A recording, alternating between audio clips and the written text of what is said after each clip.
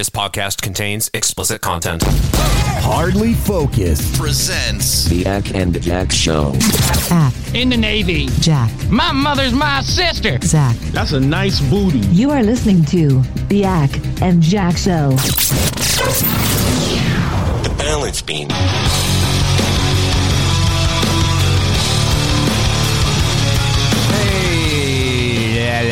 Welcome to the Ak and Jack Show. Chris Acciardi, Jack Gill, Zach Ward. You can get us at akandjack.com. That is ACC and Jack.com. Hello, Ak. Good and you? Every single time I think I've got this intro figured out, you throw me a curveball. Was that the curveball? Good and you? No, the Grand Theft Auto NPC dialogue instead of our usual racial stereotype. I had to change it up a little bit. I like it. I had to cycle out the Grand Theft Auto NPC. I went from San Andreas. Well, it was a combination of Vice City and San Andreas, and now I went exclusively with Grand Theft Auto 3. Mm-hmm. And there's an NPC that used to walk around Liberty City who was this fat, redheaded guy, and if you walked up to him, he'd have kind of a dopey sounding voice, and he sounded kind of like, it was like a guy doing a Forrest Gump impression. And I just one night found myself listening to the isolated pedestrian sound drops, and that fat guy at one point says, I miss you, Jedney. And I never heard it in the game before. It's there, but I guess it just gets cut off when you're, shooting up everything in sight. True. Yeah, I feel like GTA 3 is in some ways the best for pedestrian dialogue because it's just the least coherent. It's the least coherent and it's the least serious. Yeah. And they hadn't honed their craft yet. They hadn't gotten it down yet. Zach, hello. Hello. Good to see you. Good to see all of you. Yeah, I have to say, I feel like Ak today very much looks like his name is John Every Lawyer, because you just you look just very like generic businessman today. Yeah, without like any of the facial hair. I look particularly white male, 29 to 32 demographic. Yes. Everybody listens to my suggestions, no matter how dumb they are. That is what I say on a daily basis. Ak, I haven't seen you clean shaven. I don't even know when the last time I saw you without a beard was. Yeah, it's been a while. You really have to catch me in a very narrow window. I shaved last night, and I'll have a full beard again by this time next week. So, and then I'm too lazy to shave for the next 2 months. So it's really just a roll of the dice whether you'll ever get to see me actually clean shaven. I'm really happy because, I almost didn't comment on it for a moment because, wait, did I actually see Ak with a beard? Because I don't know what it is. It just feels like you've always had your face shaved now. I don't know what it is. Yeah, you just have that energy. I didn't shave. I retconned to having always been shaved. That's a nearly useful superpower. Mm-hmm. So I wish, Ak, I had your ability to grow facial hair that fast, because I didn't shave off the whole beard. I just trimmed it, but I ended up I thought I was going to give it some length, and it ended up being far too close. Yeah. And at least it'll grow back, but I had a pretty epic beard going. Yeah. And then I shaved it, and then people don't like you when you go from having a beard to no longer having a beard. I don't know if you, maybe it's just me, and there's a lot of people that just don't like me in general, but I don't know if you're experiencing the same Ak where you're just wishing that all that facial hair you had would just come back in an instant. And it sounds like it might, but yeah, it's in case of predators, I can just sort of curl up inside of it. Do you keep do you keep like a lollipop hidden in it? Yeah.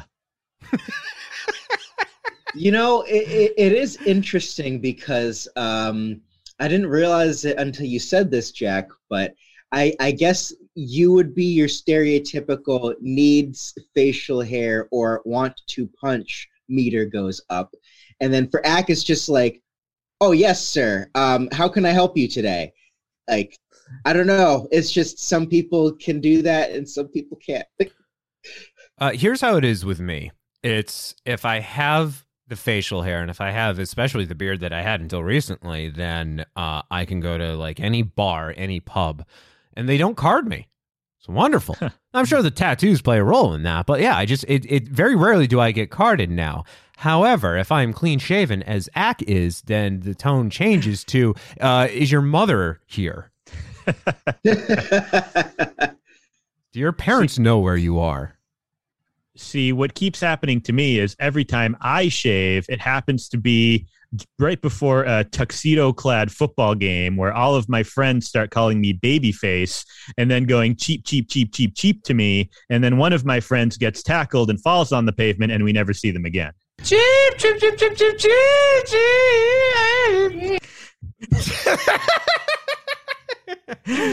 Good old game of toss the football to one another. Zach, you please tell me, you've seen The Room, right?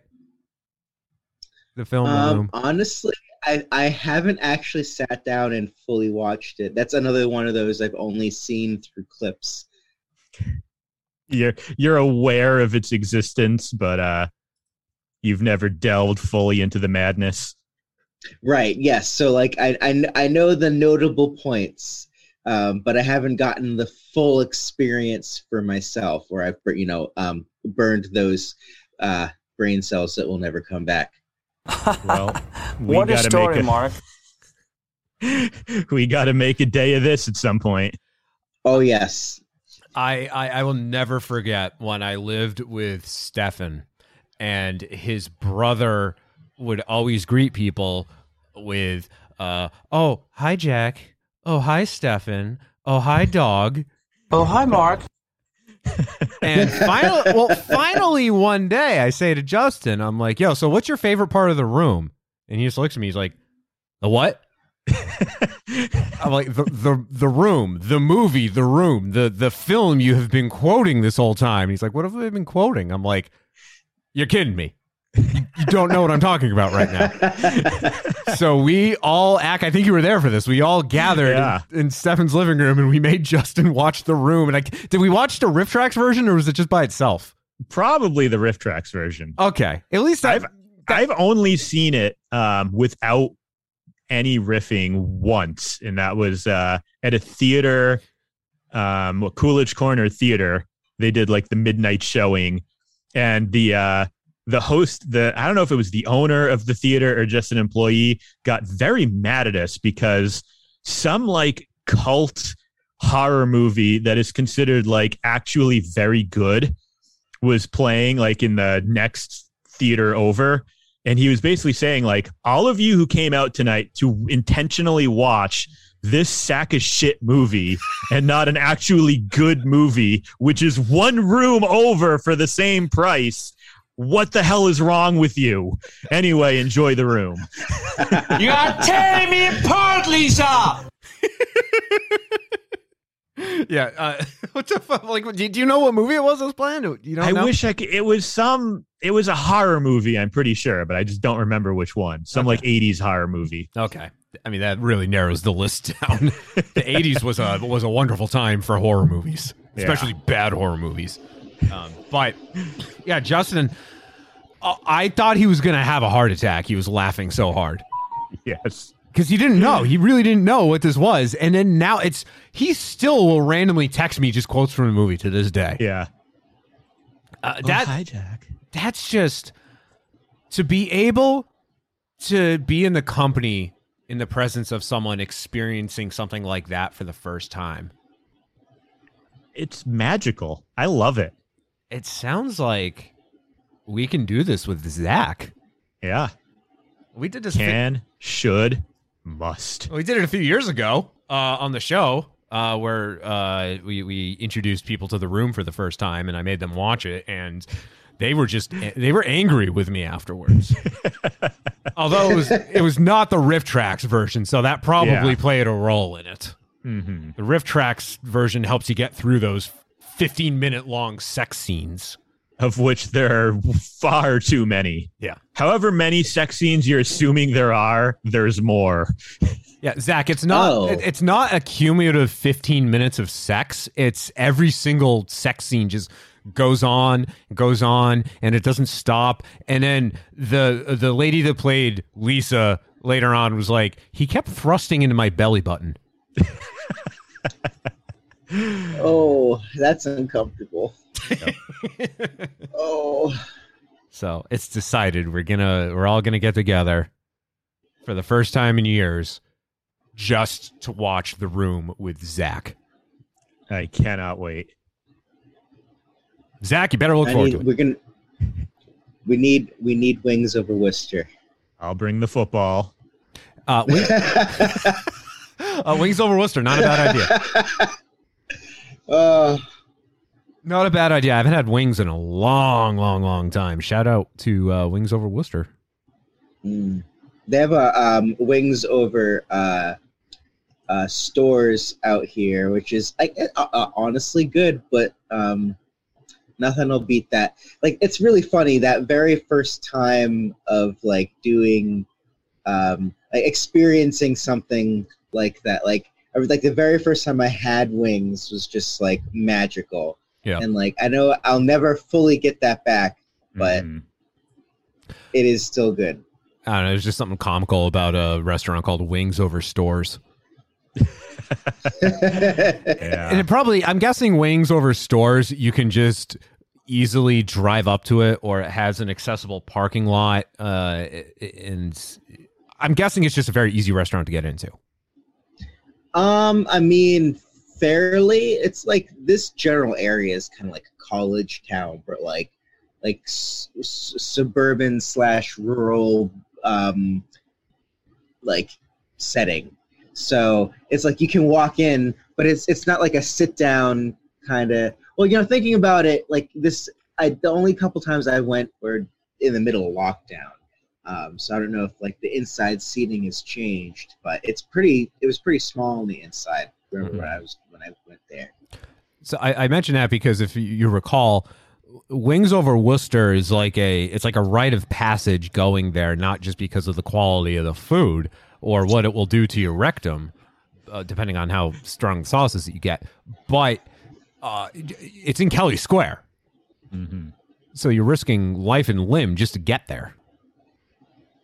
Yeah, and I mean, I feel like in general, I can't recall any time where like there's been like ridiculous people. Like, I feel like Wings is like a safe zone. It's just things like be cool, be chill. We're getting our wings right now. Like, I can't recall any time of hearing somebody's just acted up in the Wings line. But also with the updates to Kelly Square, it isn't nearly as a murderous death trap. Now it's just like a pretty efficiently flowing murderous death trap. Yes, that is accurate.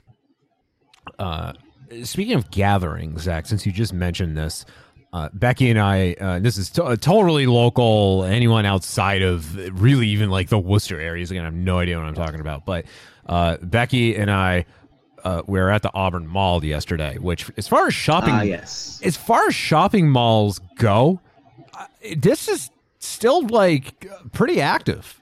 Okay. Like most, shopping malls are all just dead or dying. And this one I'd say is probably like only 25% dead.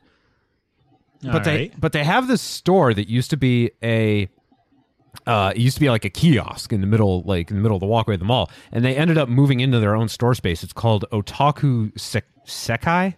Sekai, and it's like it's a Japanese like pop culture store. So you go in, there's manga and there's like ramune and the candy and just like toys and trinkets and everything. But it's also just like you can literally, it's like a lounge for nerds. Huh. Yeah, I'm looking at it now. they're just like, we walk in and they have like a greeter who's like, if you've never been there, they explain how it is. And like, if you just want to hang out and watch anime or play video games, feel free. And it's just a giant, there's like 2 open lounge areas, and there were just nerds like myself all just gather around, just all watching anime. You don't have to pay for the time. You don't have to buy anything. If you just want to go out and hang at this place at Otaku Sakai, you can. Yeah, I just went. I looked up their website, and I'm greeted by a picture that says it's Waifu Wednesday, which, disregarding the fact that it's Monday, I admire their effort. It sounds like every day is Wednesday for them. So they apparently have a Japanese-inspired maid and butler cafe, so you get an experience a taste of Akihabara culture. Oh, weird. Nice. That's one of those things that, like, I'm not the biggest anime watcher. I've watched maybe like half a dozen or so in recent years. Like, every single one of them references maid cafes. And every time I'm like, what the ever-loving fuck is a maid cafe? Oh, wait, so you don't know what that is? I mean, I assume it's a cafe where the waitresses dress up as maids, but it's just an unheard of phenomenon in the West. That simply isn't the thing we do here.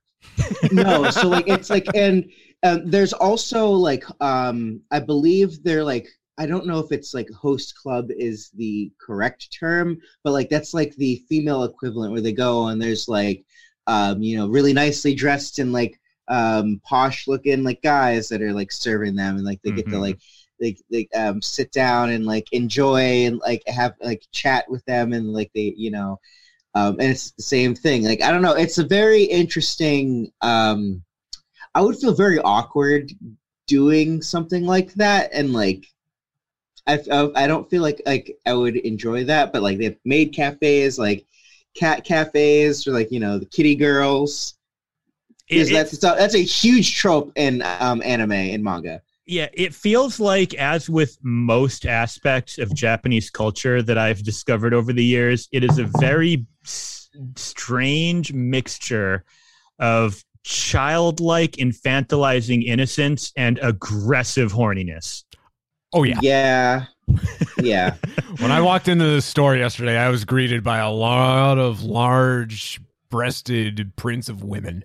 Yeah. Just tits everywhere, like covered tits, but just a lot of tits. And that's just... Japan loves to go balls deep into the uncanny valley. Yeah. It's very strange, man. I mean, I'm sure we could talk for hours about like the merits and the cultural impact of all this stuff. But to my white ass, I see this and I just go, boy, they're strange people. It's very startling to me every time I see anything like this. I do want to point out too that Otaku Sakai, the store is in what used to be a Hollister. Now, if you remember in shopping malls, Hollisters had very elaborate like external designs where it looks like you're walking into like a beachfront property, and like it's the design of the store is what someone thinks a beachfront property in California looks like, when in reality they live in Kansas. And it was, and you can still smell that like perfume that they would literally spray out of the ceilings onto the clothes. I'm sure it's soaked into the material of whatever the inside is at that point. It's like the Subway in Blockbuster that you. I'm sure that place still smells like Subway, which is hilarious because now it's a medical facility, right? So it smells like diarrhea in Subway. God. Oh no. That sounds awful. Yeah, but at least I guess like the plus side is just because of how big Hollister stores are or were. It gives them more space for the nerds to hang out and watch anime, suggestive anime. But Zach, what is your favorite anime?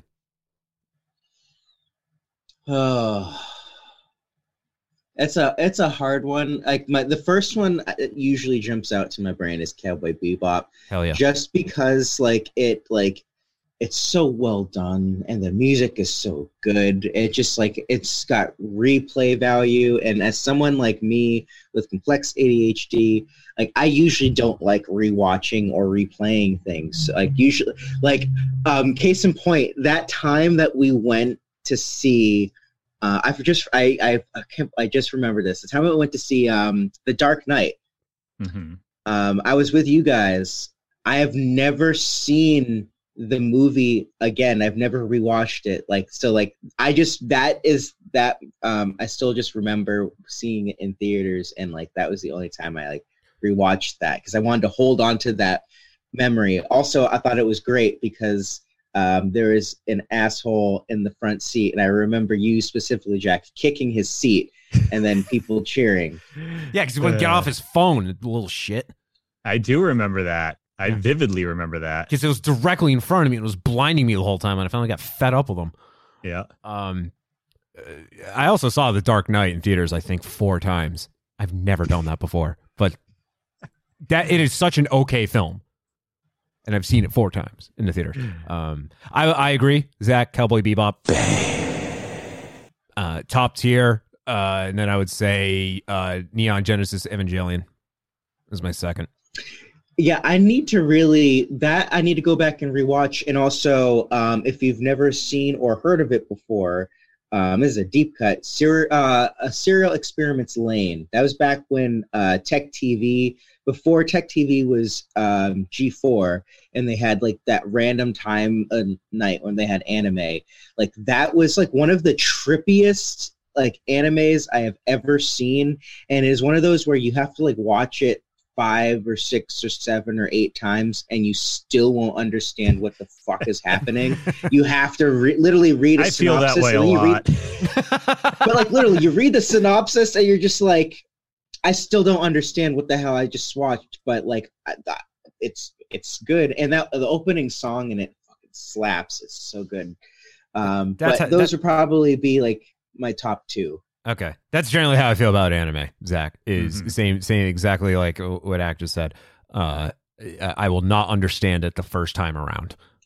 So let me tell you, as someone that watches anime and reads manga and plays a lot of Japanese games with crazy, long, convoluted storylines, Serial Experiments Lane, I don't think I will ever fully understand. And that's saying something. Because there's a lot of animes that have very complicated stories that are easier to understand than that one. But I totally recommend it just because it's such a trippy watch. Just go into it not anticipating understanding anything. I guess. Literally, there's a lot of just blending of what is real and what is reality, and the main character has one personality, and then there's another personality of the main character, but you don't understand, do people really see and interact with that personality? It's just so mind-blowingly confusing, and the amount of times that show has been on when I've been sick and fever dream state and just what is happening? It is the best time to watch stuff, though. I remember watching Spawn the first time in a fever dream. Oh, good Lord. Really? Yeah, that was weird. I immediately recognized John Leguizamo, though. That was strange. He probably saved your life. Yeah,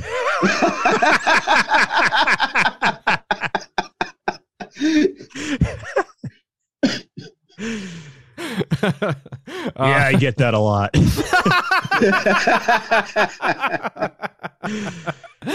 Jesus, dude. I can't think of anything worse to watch during a fever dream. Yeah, no, it was bad. I don't know what was going on in my brain. I was I'm watching Spawn right now. I don't understand. I don't remember any of what happened. I just remember just John Leguizamo's face. I feel the only thing I remember. I think we're going to have a Candle Cove situation on our hands, Jack, where we're going to go look up this anime and just find a support group for parents very concerned by their children watching the static on the TV. And this is my favorite show. Zach, it's just an amalgamation of tropes here. Zach watching the static, and then his head turns around a full 180 degrees and goes, and then violently vomits pea soup everywhere. Yeah, I wish I had a special effects set up right now, so I just go like, oh, and the screen just goes black. Ak, your favorite anime? So yeah, Cowboy Bebop's a classic. I feel like I have to divide anime into two categories. There's the like older classic good stuff, most of which Stephanie has introduced me to over the years. Cowboy Bebop being like the most iconic of those, like FLCL. Yes, really I have not seen Neon Genesis Evangelion. I know that's Evangelion. I feel like we had a whole episode about this in the past. How no one knows how to pronounce that. I still have no idea how to pronounce it. Lemoncello. Yeah, I haven't seen that. I know it's Peter Lemoncello. I know it's widely critically acclaimed. Then there's like the more, I guess, new. I don't know. Do you watch a lot of new anime, Zach, or do you mostly watch the old classic stuff? So when it comes to anime now, I don't tend to watch a lot of it. What I like, since I'm also a story purist and a story completionist, I tend to like reading manga more, because after the big three from back in the day, One Piece, Bleach, and Naruto, that was when I was really getting into anime and manga, and that's when I realized that a lot of the times for the popular ones, they'll come up with like filler episodes and filler arcs to give the manga more time. Yeah. So a lot of the stories that I read now, it's interesting because I'll read a story that I don't hear anything about, and all of a sudden, oh, there's an anime, and it's that story. Like one of those actually that I highly suggest are Promised Neverland. I've heard of that really, one. Yeah. I love the ones that are like, oh wow, that looks really cute, and then it's actually like viscerally dark and gory and like brutal. So like Attack on Titan is very much like that one too. But Our Promised Neverland, great. I remember reading that one first. So when it comes to newer ones, definitely there are a lot better newer ones coming out now.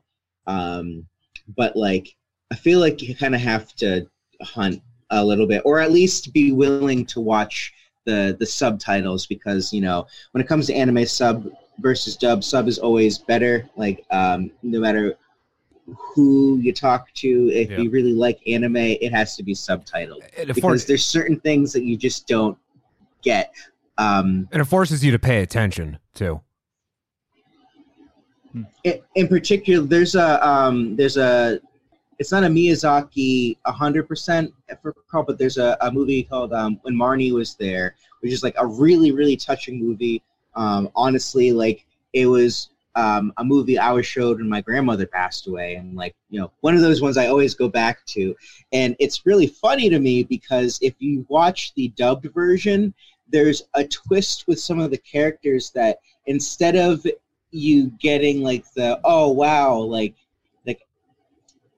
there's like something really sweet here with this dynamic. In the dub version, it feels weird, and it's translated off, so it kind of gives you this weird impression like there's some weird lesbian thing going on with these two female characters, and like so that's part of the reason why sometimes things just don't translate well. Like that's why in certain languages there's like barriers where they can't explain or articulate certain things in English, because in their language there's no easy way to translate it. So I feel like that kind of happens sometimes. There's nothing. I don't like dubs all the time. There's nothing better than English. I know that's I guess not a PC term now, but it's so funny. It really is, and not just like the bad translations, but things like Osaka seafood concern. Like what? What does that mean? Yeah. So anyway, I asked Zach just because. So I've got some friends via the internet who have over the past couple of years recommended several newer anime to me. Okay. Like mostly like comedy ones, and I don't know.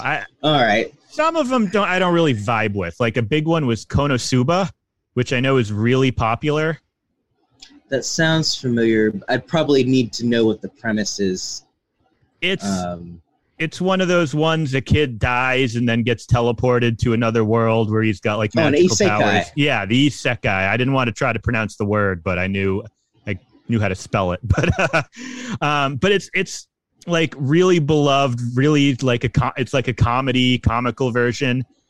It didn't I just didn't really get the appeal of it. Like, and I feel like that's been the case with a lot of these, like these ones that are like have reached meme status because they are so popular and so beloved.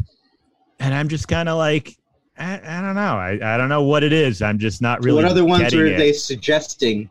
There was Dragon Maid was one of them. K-On! Then I will bring up. Why would they suggest K-On! Like, I like K-On! I've seen it, but that doesn't seem like one that was cute. You would at like. Least. It was kind of boring, but it was cute. So I do anyway. This is all just a really roundabout way to me answering a question about a good anime I liked, which was Kaguya-sama: Love is War, which I actually did think was extremely funny. And I can, like, that one worked for me.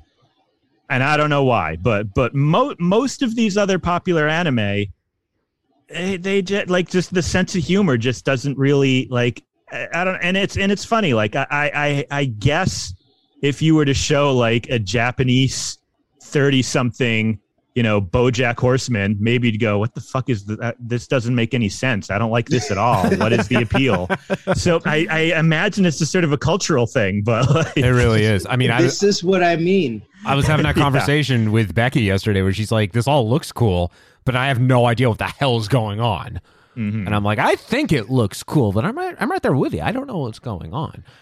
So like that is entirely why they say and use the term Western audiences, Eastern audiences, because because of the culture, the different areas of the world that we live in, the different people that we interact with, it feeds into that general sense and understanding of motifs that we're used to. So that's why it just, there's certain things that are going to always be polarizing to people, or be like, why did they do that? Like, I feel like a lot of the audiences over on our side of the world, like, we tend to like the nice little tidy wrapped end of a story. Like, all right, there's a resolution, like everybody, gets what they need, or like the resolve. Like, usually if it's like something that doesn't wrap up 100% neatly, or it just is a little gritty or messy, if it's not in a way that is not like screaming through all of the foreshadowing through the entire movie, it's just something that just shocks people, usually people don't like it. And we were just talking about that kind of stuff before we jumped on the podcast. So like, I just find it very interesting just to hear you guys' takes with certain things. So just like you guys want me to see and sit through the room, I feel like I should make you guys sit and watch Serial Experiments Lane and be just like, what just happened? What is life? Mm-hmm. Why are we here? Now, Zach, sorry, go ahead. Zach, do you recommend I'm sober or intoxicated or tweaked while watching this? And follow-up question, should I also be violently ill to the point of fever? I mean, really, whatever state of consciousness you happen to experience the show in is going to be the state of consciousness you experience the show in. Okay. So, it's really, you can just do kind of a little bit of a Russian roulette with that. It doesn't really matter. It's an experience. That's all I can really say. Okay. I want to hear Ack's question. Oh, I was going to make a point about tropes, and again, it's not even to me so much about like how clear or neatly wrapped up things are, but just like one thing that I found interesting is I kept noticing tropes in a lot of these anime that leapt out at me because to me it was a trope that I wasn't used to seeing. So when I would see it repeatedly, like how I kept, multiple of these shows would feature like, oh, it's our school culture fest, let's do a maid cafe. And I kept seeing like over and over again, I'm like, maid cafe, is that really like, that's such a popular thing that it's like any show can reference it and everyone will just know what it is without having to have it explained. Yeah. And it's a very also easy fan service vehicle. Yeah, definitely. But so what I was thinking about with it is like, what's interesting is those tropes of a similar tier are present in Western animation. It's just, I don't notice them because to me, that's just the normal storytelling method. Right. I feel like something like, how Family Guy introduced this is just like the time, the kind of cutaway gag that you see in a lot of similar Western animation, Western adult themed animation. You don't really see that in anime. So a lot of them might go, boy, they do that trope where they cut away to a non sequitur a lot in Western shows. That's fucking weird. Why do they do that so much? And to me, I can see that over and over again and not even realize it's a trope because to me, that's just how I've gotten used to stories being told. Maybe that's a testament to creativity. Because you mentioned Family Guy, and there's, I'd say maybe 3 times out of 5, the cutaways are relevant to the story and they're quick and they don't affect pacing at all. And you see this a lot in the older Family Guy episodes. But then it gets to a point where you can tell they had enough. They had an idea that was enough to fill 5 minutes of a 25-minute episode, and then they're told we have 20 more minutes we need to do here. So let's show an entire Conway Twitty performance. Let's have one of those chicken fights that just doesn't end. I think it's more testament. It's like the more absurd they get, it's because there's just a lot of money involved, but not a lot of ideas. Yeah, I'm sure that's true. Because anime is very story heavy. It's very narrative. It's there's not a lot of filler. I mean, I guess it depends on how you define that. Because I'm thinking of like Dragon Ball Super, for example. I watched every episode of Dragon Ball Super, and shockingly, that's the only Dragon Ball series I've ever watched. I've seen the first couple. I will say that Dragon Ball Super probably like improved upon a lot of the things that happen, because like Dragon Ball and like Dragon Ball Z, like one of the number one things that like it gets made fun of is just like 8 episodes of that's what I was getting ready to dig on with Super, is that there's just a lot of episodes where they're like, we have to train for this fight against Beerus.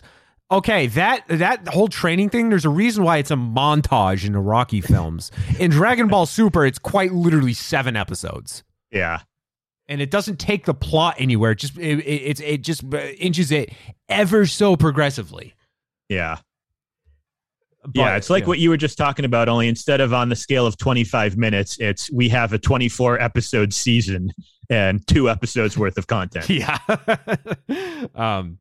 Zach, in terms of, you were talking about new anime, and I guess a good resource for that is Toonami on Saturday nights on Adult Swim, because they do play a lot of newer anime, but one that I guess this is flown under the radar because I didn't find any merch for it yesterday. While in several stores at the Auburn Mall that are very pop culture oriented and have a lot of anime stuff in stock, a show / manga called Made in Abyss. Okay. And I haven't heard that one. Okay. Wow, even Zach hasn't heard of it. Made in Abyss. Oh no, that's is that? Oh, that sounds so familiar. I'm going to chortle if I just made this up. and no one has heard of it. It exists. It is real. I just can't remember what it's about. Oh, it's about a giant hole in the world, and people like go spelunking into it. Thanks to Google's, it does exist. Oh, yeah. So yeah. Before you continue, Jack, this is what I meant. This is why I love anime, because this is like, there are so many animes like, oh, this is going to be a nice little anime. This is going to be great. That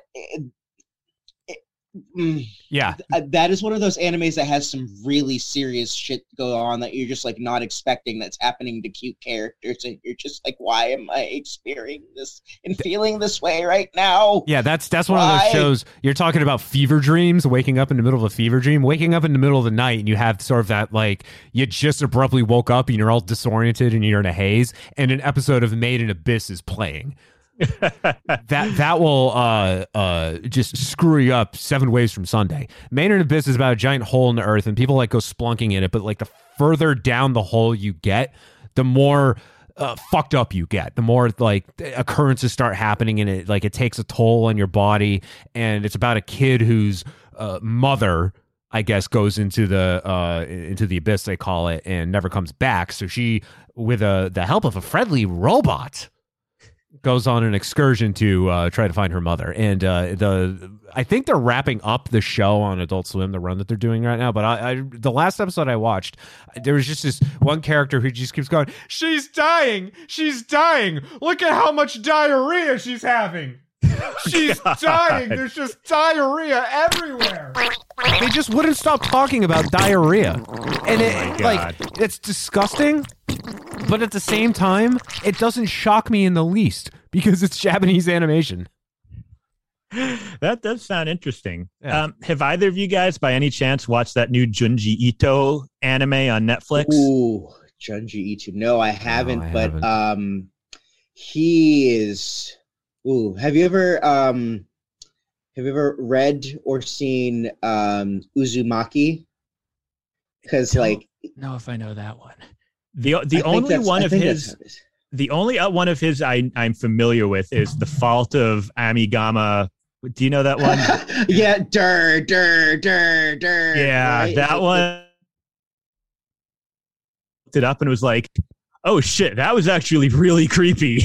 Yeah, no, it's super creepy. It's really creepy. And yeah, I guess it's just like the new show on Netflix is just like why am I drawing a blank on the word here? It's no one overarching plot. Each episode is a different short story by him. I think I'm pretty sure it's adapted from a episodic manga that he did, because I remember reading a Junji Ito like that a while back. TheVerge.com talking about the Netflix anthology Junji Ito Maniac, Japanese Tales of the Macabre, which features adaptations of 20 different stories spread out across 12 episodes. Some episodes are dedicated to a single idea, while others are split into 2. Yeah, I have no idea if it's considered any good or not. I haven't heard any reviews about it. I saw his name and went, oh shit, that guy. He's a prolific horror manga writer, and in particular Uzumaki was one of the first ones I read, because I was like, all right, how can you make spirals scary? And he makes spirals scary in ways I was not considering. So, like the fact that the thing in your ear with the cochlea. Wow. That, yeah. Oh, just. There's literally I Googled it, and some of the images coming up in the results are pretty unsettling. So. Yeah, I saw that too. It is very. I recommend reading it. I think it has an anime adaptation. Okay. Well, you're talking. It is really creepy. You're talking about spirals being scary. I mean, there are people out there that are afraid of holes. Like Swiss cheese terrifies them. But yeah, Jack, I don't know if you've read this, the Enigma of Amigara Fault. It's like a 15-minute read. If you ever want to just sit down and read it, you'll probably recognize some of the images from reaction memes. Okay. Yeah. But it's like oddly unsettling. It's weird. It's not that like it's one of those that when you're done, you're like, I don't know why that's that creepy. It doesn't seem like it should be that creepy, but it is. It got to me. I love stuff like that. And this is why I especially love Japanese and like East Asian horror in general. Yep. Because it's like a lot of that stuff is just like, whoa, that was just like creepy in a way I was not expecting. Yep.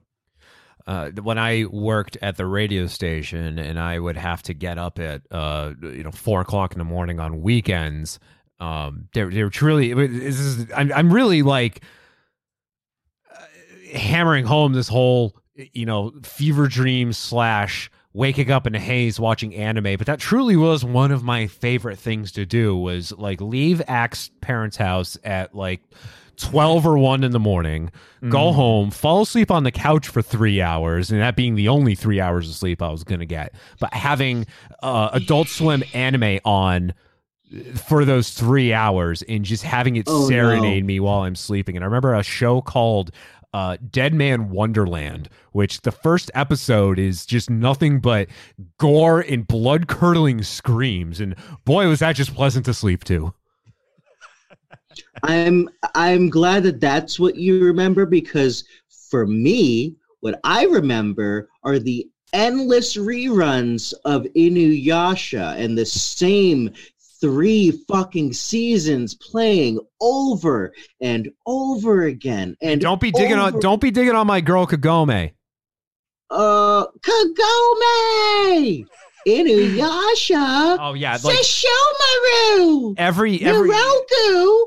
Every episode, every other line is Kagome yelling, Inuyasha!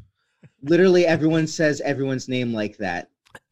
Do you know there's you could just go to the whole show, just everybody just saying each other's name like a Pokemon, and it would be enough. They have a sequel series that's been playing on Adult Swim that I know Kagome's shown up. I don't think Inuyasha has, but it's about their kid. I have seen a little bit of it. I wasn't really into it. Just like, you guys were actually last the conversation you were having with Nate. I don't know if you guys remember Rurouni Kenshin. Yes. At all. So like that's one of those shows where it's like I love that show, I love everything about it, but like if you look up any of the information about the artist or like the writer behind it, like he's real problematic. Oh dear. Not good. Like I believe, if I remember correctly, it involves children in some sense. Oh God, that sounds like those words correctly. In that order. That sounds like John Critchfalsey, John K. from Ren and Stimpy. Oh yeah, when those allegations, those revelations came out a couple of years ago. That made me feel really uncomfortable because, like, I think everybody recalls watching Ren and Stimpy and being like, "There's something wrong with this show," and like, I'm kind of surprised my parents are letting me watch this. Wait, like, I remember thinking that a lot. Wait a minute. You mean the guy who wrote a whole cartoon about magic nose hairs was infatuated with children? Surely you jest. About Yasha Hime, Princess Half Demon, and I guess it's Inuyasha and what's her name? Sesshomaru's daughter. But Kagome does play a role in the show. I had to correct myself. I'm sorry. I'm sorry, fellow mouth breathers. I had to correct myself. I've never seen an episode of Inuyasha, but I feel like I know it pretty well from all the DeviantArt pages.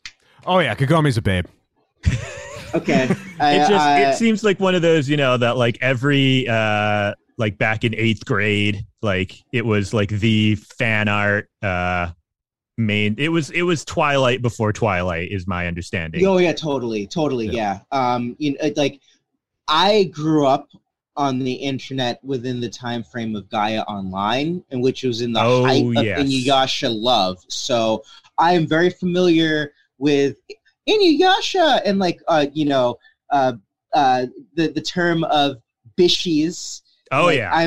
I'm remembering a lot of things from that time frame now. And that was also the time of the early times of scene girl hair in that era. Man, I wonder if I still have my Gaia Online account. I remember back in like 2017 or something random, because my account got locked and like I had lost the like email and everything, and I sent in a thing asking to unlock the account, and then they finally did like in 2021, I think.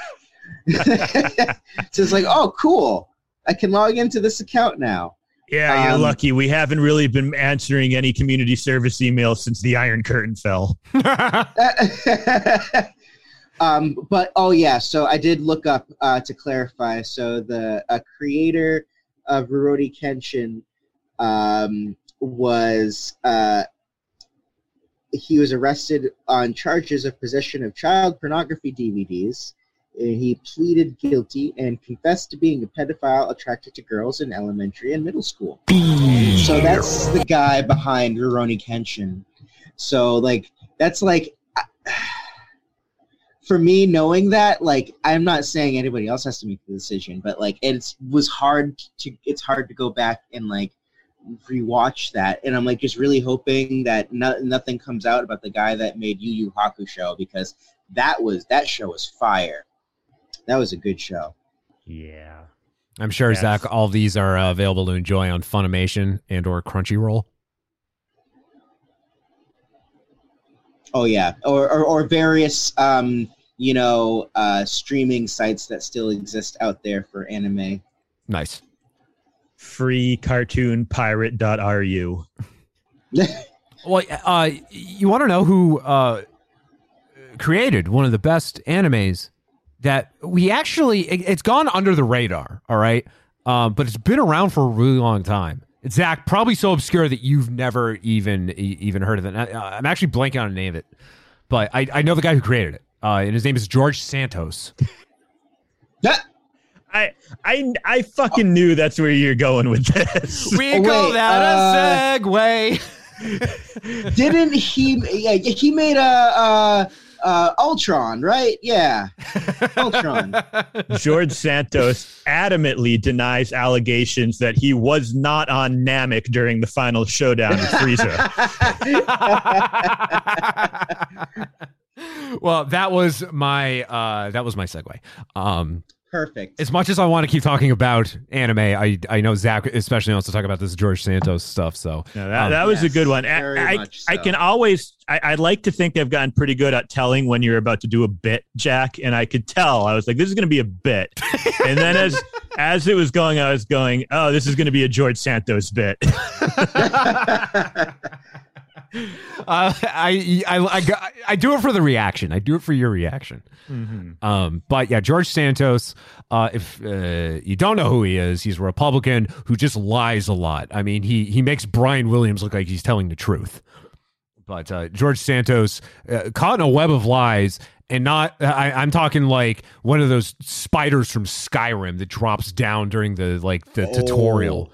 It just fascinating. Better and deeper and just more complex and goes in so many different directions. Yeah, this is it's impressive. If I could just like every time you try to find a baseline, like one true thing is like a flag you can plant in order to like tether yourself to as you investigate the lies. There is no baseline of truth. We know nothing about this guy. Everything is false. It's like quite literally everything it seems like everything comes out of his mouth. It's just a lie. Like he has every opportunity. All he has to do is just say one thing factual, and he's a compulsive liar.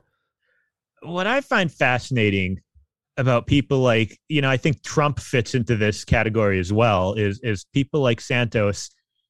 If he hadn't run for Congress, he could quite possibly still be happily grifting to this day. Yeah. But when you willingly put yourself in a national spotlight, what the fuck do you think is going to happen? People are going to look up and verify the things you're saying. Mm-hmm. I mean, like, if you're a compulsive liar, just fucking get a menial job and compulsively lie there. Go be the guy at the 7-Eleven who says he owns a chupacabra as a pet. Right. That's fine. Don't go hold national press conferences where people can go, hi, yeah, I just looked up on my smartphone that thing you just said. It took 3 seconds and you're lying. Like, just don't put yourself in that situation. Right. Especially when you're a compulsive liar and you have a track record of lying and obfuscating all of the things in your history. The thing is, when you have a platform where people can then see you and people that remember things and have the receipts, they will make sure to post about it. And then that's how you end up with us finding out that you are a drag queen in Brazil. Yeah.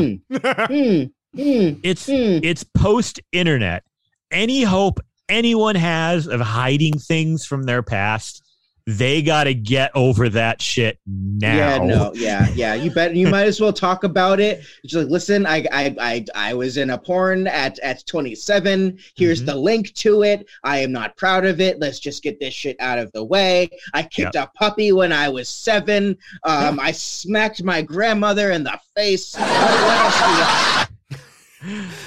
You know what we never found out, because Zach made this offhand comment, but it is reminded me of something in all sincerity. Remember the gentleman with whom we shared a home for during a week in the summer of 2011? Yes. Yeah, I know who you're talking about. And remember when he said, and he himself, it was an offhand comment, that he did porn. Yeah. And we never found it. Well, yeah, I never looked. Oh. We weren't looking. I mean, maybe you were looking. I don't think I did. I don't think Kate ever needed to look because he gave her a full show for free. Oh my God, that's right. It's just like, I mean, that was prison mentality, man. I mean, that guy was fresh out of the joint. What are you guys talking about? Maybe you're better off not knowing. Yeah, let's just say we once shared a vacation home unknowingly with a former inmate who liked to hang dong around the building. I heard he was hung. I'm sure he was. Yeah. And I'd like to say hello to him because I think he listens to the show. But anyway, okay. George Santos, NewYorkMag.com. Just a quick bullet list. Here's every single lie told by George Santos. Ahem. He lied about where he went to high school and college. He never worked on Wall Street. He also lied about founding an animal charity. He allegedly swindled a disabled vet whose dog was dying. Oh, there you go, Zach, kicking dogs. Yeah. It's unclear if his mother's death was related to 9/11. His grandmother was definitely not a Holocaust victim, and he did not have employees who died in the Pulse nightclub shooting. Yeah. So I've actually heard 3 different iterations of the mom thing. So first was he said his mother died. His mother, I forget exactly how he worded it, but it was a little bit vague. He said something like, my mother died from 9/11. Then he claimed when it was found out she died like 20 years after 9/11, or, many years after 9/11, he said it was from smoke inhalation, lung problems as a result of 9/11, which is at least feasible. Yeah. And then more recently, it came out his mother was not in the state of New York on 9/11. I think she was not even in the country. She was in Brazil. Yeah, probably. Brazil. Go on. I mean, I'm sure you could inhaling something in that part of the world and dying from it, but that's a little bit of a hike in terms of distance from New York, if I know my geography correctly. Yeah. Do you want to hear some audio from? I believe it's from NBC. Santos arriving at an airport the other day and then getting heckled. Yes. Okay. Here we go. Representative George Santos heckled, hounded with questions at LaGuardia Airport. The saga of freshman Congressman George Santos continued today as the man accused of lying about everything from his finances to his work experience landed back in New York amid growing calls for his resignation. Embattled Congressman George Santos heckled by someone at LaGuardia Airport, where he landed this afternoon, before being hammered with questions over his increasingly checkered past and claims he's been hiding out in D.C. to avoid his constituents. And I have spoken with the voters. I've been in district the whole week. I've been taking constituent calls. I've received federal grant applications for projects in the district, and I look forward to serving the people. I'm just going to say right now, everything he said was probably a lie, And he's probably not looking forward to doing any of that, including serving the people. Mm-hmm. We continue. Santos never broke stride as he was followed by a gaggle of reporters deflecting and dodging. Was your mother at the World Trade Center on 9/11? Look, this isn't how you conduct an interview. Santos refused to answer questions about whether his mother was inside the World Trade Center during 9/11, a story the congressman has repeatedly told, and one which a researcher told us isn't possible. She was in Brazil for years before and after, so she could not have been in New York on 9/11. It's just one more lie on top of all the other lies, but this is somehow that much more significant because for New York, it's a seminal event. In a week of extreme ups and downs, Santos had his Twitter account suspended and had to deny claims he stole thousands of dollars meant for a veteran's dying service dog. On the other hand, Santos was just approved to 2 House committees and reportedly has the backing of House leadership. State Assemblyman Charles Levine also governs in Santos's district. It's heartbreaking. This is just a complete exercise in cynicism. He is their Frankenstein. He is their creation. We now have to figure out how to exist with him. In one of his latest tweets, Santos posted about immigration and claimed Democrats don't want to fix it. Also, according to Santos, immigration doesn't exist and has never been a problem. So 9/11, not really one of those things. It's kind of like the Holocaust, right? You just don't make fun of it. Yeah. I mean, well, not make fun of it, but like you don't make, let me backtrack. You don't make outrageously stupid claims about it. Yeah. If you didn't die in 9/11, don't claim you died on 9/11. 9/11. Yeah. I do like how when he was brushing off the reporters too, that he just throws this stopper out there. Look, this isn't how you conduct an interview. They're not interviewing you, dude. They're throwing questions at you. We know this isn't how you conduct an interview, you shit. Now, Ak, how do you feel? And then Zach, I do want to just hear what you think, just in general. But Ak, how do you feel about the fact that he's still getting support from the GOP, and there's only few Republicans out there that are distancing themselves from him? Entirely unsurprised. I'm sure this is a matter I sound like a broken record on whenever we've talked about Trump in the past, but I do think these acts that to us are really like heinous and upsetting and obvious proof of one's unfitness to lead. It's kind of the point of the party at this point, right? It's a grievance party that exists to tell the other 60% of Americans, fuck you, we hate you, we can do what we want, deal with it. And I think, so when I found out that not only are they not moving to like censor Santos, but actually appointing him to various committees, I was entirely unsurprised. They like a running gag I like to do now in a politics group I'm in is anytime there's a news story about some sort of like lunatic, like random person who just does or says something completely insane and horrible, my first response is they will be giving the opening speech at CPAC next year. Like that's just, as soon as we see something that goes, oh, that's really bad, our next thought should be Republicans are going to reward this behavior. Yep. I'll take it one step further. Santos 2024. Yeah, you know, they'll probably say, you weren't born in America, and he'd go, shrug. Why would that stop me? You'd shrug and say, I was right. I'm right here. I got my birth certificate right here. It says Barack Hussein Obama on it.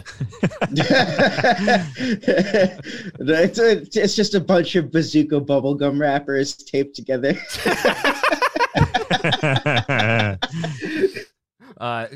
Very quickly, they made fun of Santos on Saturday Night Live this past weekend. And I do love...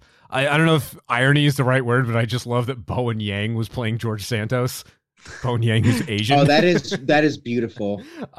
Here's audio from that. And I understand we have a new sideline reporter. Well, that's right. When we saw this guy's resume, we had to give him a shot. Heisman Trophy winner, more championships than Tom Brady. Please welcome Congressman George Santos. Thank you.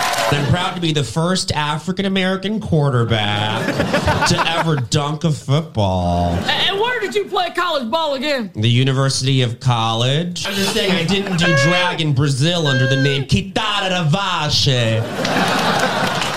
Whoever did, though, was very, very good at it and won many, many pageants. That was good. No, they didn't.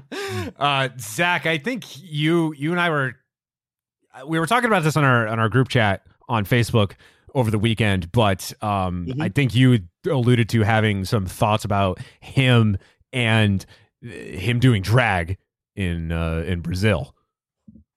Honestly, like, first of all, if you look into some of the news stories about it, it becomes a lot more compelling when you recognize that one of the most common threads is that his full name is, I believe, George Anthony DeVolder Santos. Mm-hmm. So there's Wikipedia articles that reference him being on Hannah Montana, of all fucking things, as a, I believe it referenced him as being a drag artist, and like being on the show in that capacity. And when you, like, realistically, when you look at like the timeline for this guy, the fact that he just kind of came out of nowhere with all of this, and looking back at this past as a drag queen,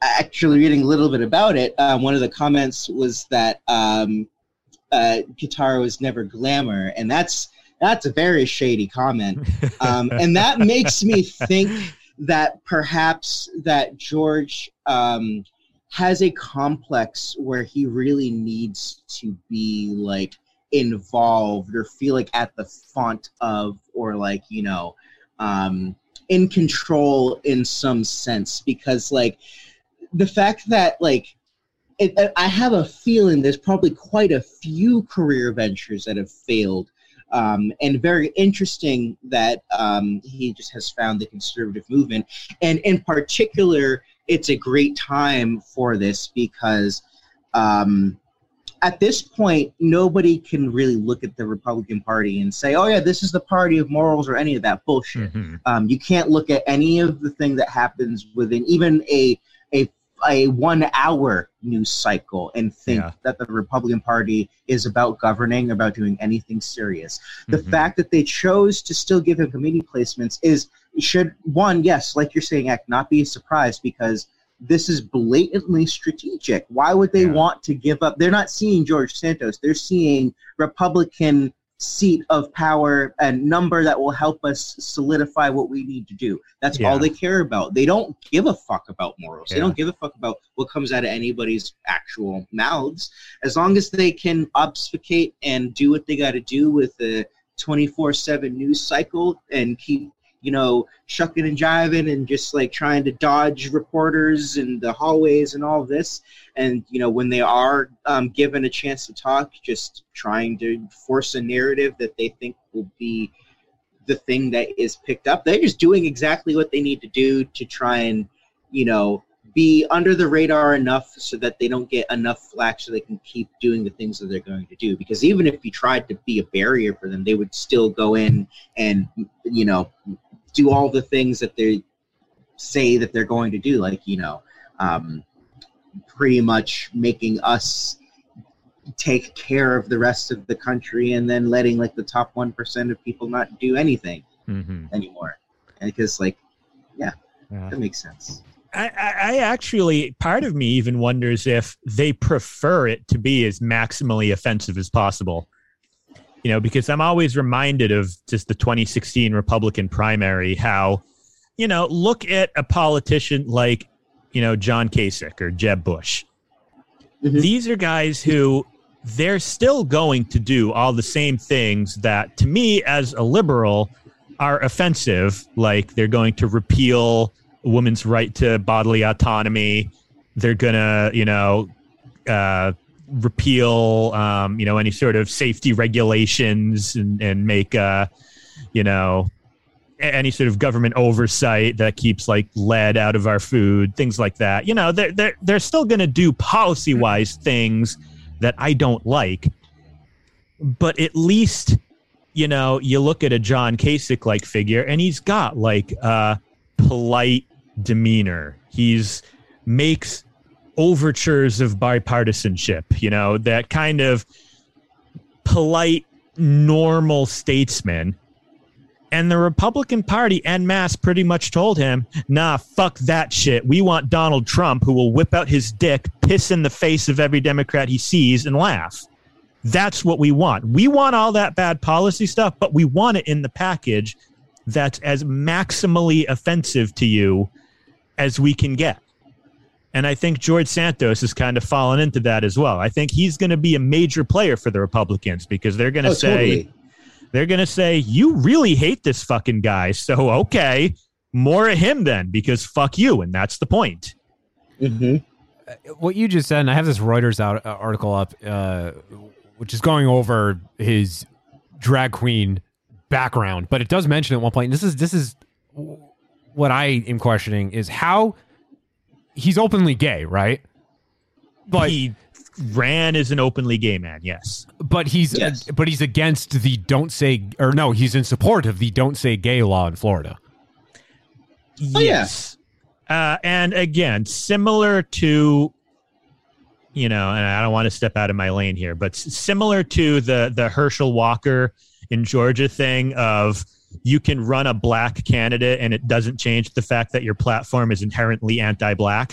I think the myth of the log cabin Republican is that they've still chosen to identify themselves with an inherently anti-LGBT agenda, and no matter how gay they themselves may or may not be, does not change that fact. Okay. You don't think it's just for show that like he just wants despite being a blatant liar, he just wants to support his fellow Republicans, so he's just going to agree with them that, hey, don't say gay. Let's not teach this. Let's give parents the rights to choose what their kids are taught in schools, never mind the fact that I myself am gay.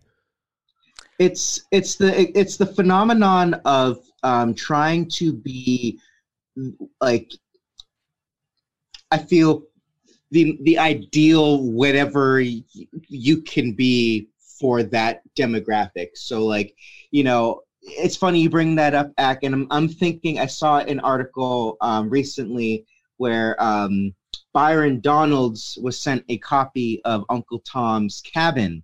Mm-hmm. And as a member of the Black delegation, that is also a very shady action because they're basically calling him an Uncle Tom because we understand that the Republican Party tends to find these people and uses them as caricatures. Like specifically, there's a lot of examples for Black people. You got Candace Owens, you got Herman Cain, this Diamond and Silk. Walker. I'm sorry, just Silk. Yeah. Oh yeah. Yep. I thought that was like a Pokemon thing for so long.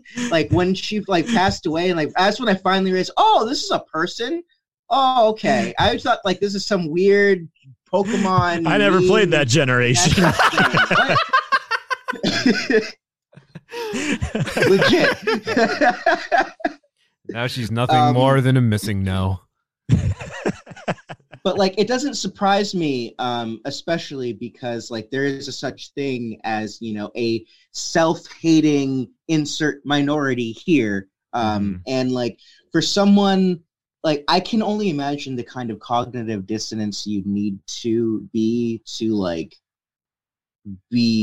openly gay and be willingly part of the conservative movement. It's the same reasons like I don't understand when there's Black people that do that. And to me, the only way I can read that is there's a deep degree of cognitive dissonance. There's some weird understanding of self-acceptance that they have where like for some reason that's the easier breakdown for them. I'm one of the good ones.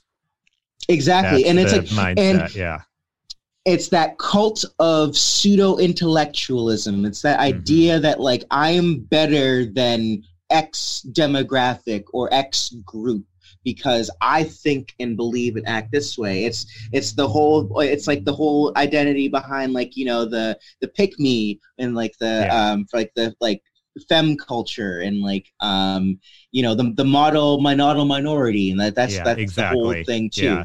So like it plays totally on that, and the conservatives would eat that shit up, and like because their base would also be willing to regurgitate that, because the ones that are, you know, aware enough to want to pull in those kind of people too, like, well, yeah, you know, this is the only good black person, this is the only good gay person, this is the only good Asian person, because like that's exactly how they would rather frame it, because if you can't do that, then you might as well not exist in their purview or world at all. Yeah. So it's really as simple as that. Yep. Do you think George Santos was a hot drag queen? I've seen worse looking congressmen. I mean, like, I've seen better drag queens, honestly. Can you imagine Mitch McConnell as a drag queen? Well, I am now.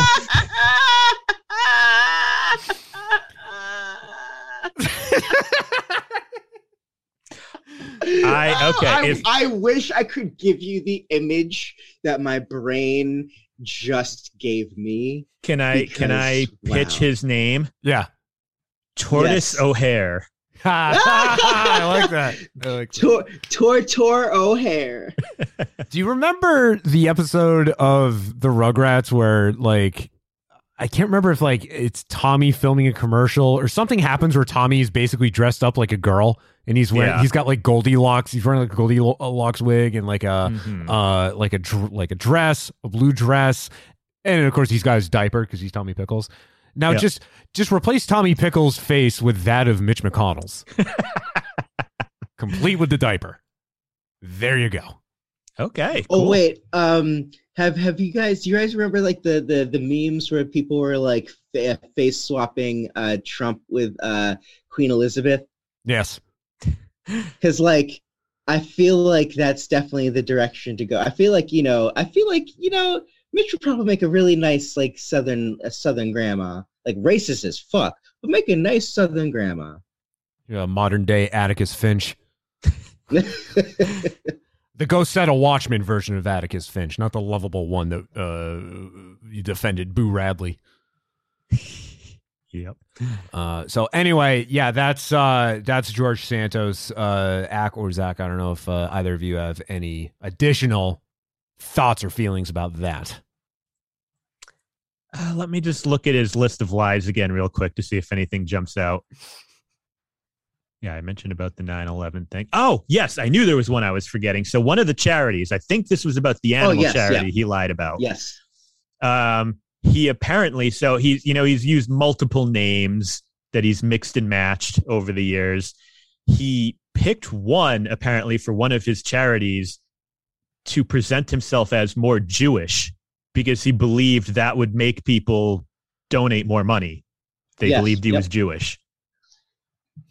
Again, just one of those really weird and uncomfortable things to get caught doing. Yeah, there's that goes back to what I was saying about like you don't really tell lies. You don't really stretch the truth when it comes to 9/11 or the Holocaust. Mm-hmm. You just don't do it. Yeah. The other thing I will say is I think what we're seeing right now is the beauty of a floundering compulsive liar, because if you look at especially the way that he's responded to the drag queen stuff, like that to me has been the most telling, because everything else he has either blatantly ignored or like given some sort of blanket statement. That's the drag queen stuff is the answers that he's given has started to break down over time, and also been like very like first he immediately denied it, and then like the most recent thing he was saying is like, well, yeah, like, I dressed up like a girl for like a festival, but like that doesn't mean anything. I just like to have fun. It's like it kind of feels like he's grasping for angles, and that might be something that actually shook him, especially like just understanding the lingo and knowing the queen that like posted his information and like put it out there and like explained that like, yeah, just basically she said he couldn't hack it. He could not make it as a drag queen. He just didn't have that. He didn't have the glamour. He couldn't do it. And like, to me, I feel like, he went into an easier career, U.S. Congress. I mean, yeah, sure. I cannot understand what level of cognitive dissonance he must be going through to be an openly gay man, especially a minority as well. But like the self-hate makes a lot of sense, you know, wanting to be like, I feel like that would be a very, especially if you're already used to kind of transforming and obfuscating and like hiding aspects of yourself to try and get a leg up in some sense. It kind of tracks. It just kind of tracks for what he's trying to do and why he chose the Conservative Party, because there's a great amount of insanity going on right there that, like, you know, of course they would prop him up. I mean, look at what just happened with Herschel Walker. Why wouldn't he? Yeah. Like, this is someone that's very, at least aware enough and intelligent enough to recognize that like he could do what he did, and he did it. Like, to me, that is more of the thing that we like over time, I think we'll look back at, like, you know, as much of a con artist and a scam artist as this dude is, the fact that he was able to do this with the modern Conservative Party should illustrate everything you need to know about what they actually stand and represent, which is nothing. Yeah, it's exactly. just self-interest. It's like I'm not going to telling. say like I'm not going to say the Democrats are good or equal. I know that there's issues. They're politicians. Can we shut up and just acknowledge that they're all politicians? They're all going to be flawed. Or we should not have this rosy-eyed glasses thing where we're expecting to have politicians. We should hate all of our politicians. Politicians should go to bed every single night in fear and in terror of the American people. And that's the way that this fucking country should be run. In my opinion. Zach Ward, ladies and gentlemen. You know what this act when you're saying that Santos, the whole claiming to be Jewish thing, you know, that reminded me of, and she's not a politician, but she was more of a quote-unquote activist, Rachel Dolezal. Yeah. Dolezal. Who, did you know that she apparently has an OnlyFans? Oh, no, really? It's just one of those things I see pop up every now and again. Like, remember Rachel Dolezal? You can buy her feet pics for only $14.99 a month or something. Oh. I was shocked to learn that she was born in 1977. She looks like, in the photo that Wikipedia has up, she looks like she's in her 60s. It's like the same thought I had when I realized that Alex Jones isn't in his 50s yet. He's like 49. Like, no, you're not. Oh, my God. No, you're not. No, there's no way that this lady's only in her early 40s. Hate ages you a lot. I mean, it really does. Hate and not minding your own goddamn business. It'll age you real fast. Now, do men do OnlyFans, or is it only women? I assume you can. I think sure it's one they of do. those things where technically it's not a porn site, right? You could, if you wanted to, host Hardly Focused on OnlyFans.com. There's no rule stopping you. It just, I think the general idea is that anything that doesn't ban pornography will eventually become primarily known for pornography. Yeah. I mean, yeah, look at Tumblr. Who uses Tumblr anymore? Well, they almost took pornographic content off OnlyFans last year. Remember that? That was a big... Yeah, that was the whole thing. That was a big to-do. Paige Spiranak, who I affectionately call Pancakes because she is stacked. She's the golf lady. She started... people keep saying start an OnlyFans, and she was adamant against doing it despite being like Maxim's sexiest woman of the year last year and always posting suggestive things on social media. Well, she went one further. She created Only Page. She took OnlyFans and she made her own version of it. That's how you do it. Yeah, why not? If you've already got a built-in following. The thing that also disgusts me is you reminded me, Jack, that Danielle Bregoli. You know, fucking. I can't remember what she actually. Cash Me Outside, right? That Yeah. chick? The fact that like I'm pretty sure like when she turned 18 and she started her OnlyFans, she got like a disgusting amount of money that makes me very uncomfortable to think about. That's fascinating. Like, did you say the hoes are laughing? Really bad. Yep. So the audience are a bunch of hoes. Danielle Bregoli. Catch me outside. How about that? She's 18? Really? I always thought she was like... I remember like hearing that like she like posted like I think a countdown or something on it. And that's then, like, always weird. Yeah, and the guess thing is like people jumped. Men jumped on it. Oh, so yeah, she's 19. I guess if she's doing it herself, that's less weird, but it's still weird.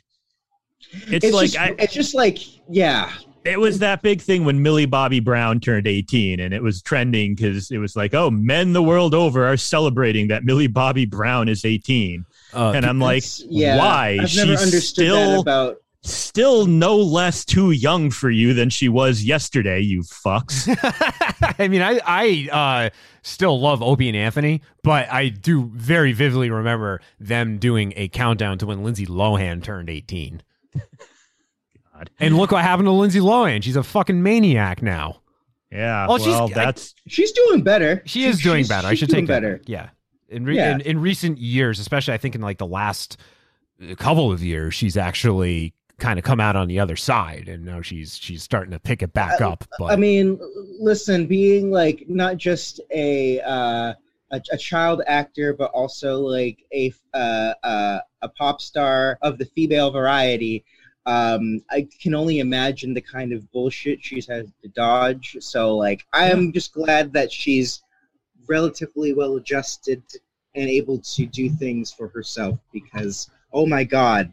I was actually, I know we're probably going to be checking out here soon, not to open up a new tangent, but like the thing that kind of surprises me is the fact that like Paris Hilton is a completely different person now. And then, you know, if you look up like some of the shit that she went through, she was put in the problem teen industry. She was put in one of those schools where they like fuck kids up for life. And like she basically did all that stuff like and like became like a pop culture person afterwards, and she created that persona. Mm-hmm. So like if you actually like look up information on her now and like and hear her kind of talk about some of that stuff, it's just like it is really crazy and mind blowing what some people have been through. But any child celebrity who makes it to adulthood without crippling mental health issues is a miracle. Yeah. Yeah, I'm also very happy that Macaulay Culkin doesn't look like a ghoul anymore and will probably be alive for some years. Because like there is a period of time where there are some bad pictures of him. Yeah, but he's married to what's her name? Brenda Strong. She's an Asian actress. I think she does like a lot of voice acting too. His wife's hot. Oh. Like you look at Macaulay Culkin now and you look at his wife and like, how the hell did this come together? How did the front man of the Pizza Underground land that? All right, very good. Let's wrap with that. Zach, thank you for being here. Always appreciate it. And Ack, thank you for being here as well. Yes, my name is Ack, and I did go to high school with you guys. Those weren't lies at all. And to the rest of you, if you've made it all the way to the end of this episode, if there's anything that we discussed here that you want to comment on, leave feedback about, ask questions, or berate us for, you can at hardlyfocused.com/contact. Also the name of a 1997 film starring Jodie Foster. Hardlyfocused.com/contact. And with that, we will talk at you next time. Thank you for listening. See ya. Bye. Goodbye.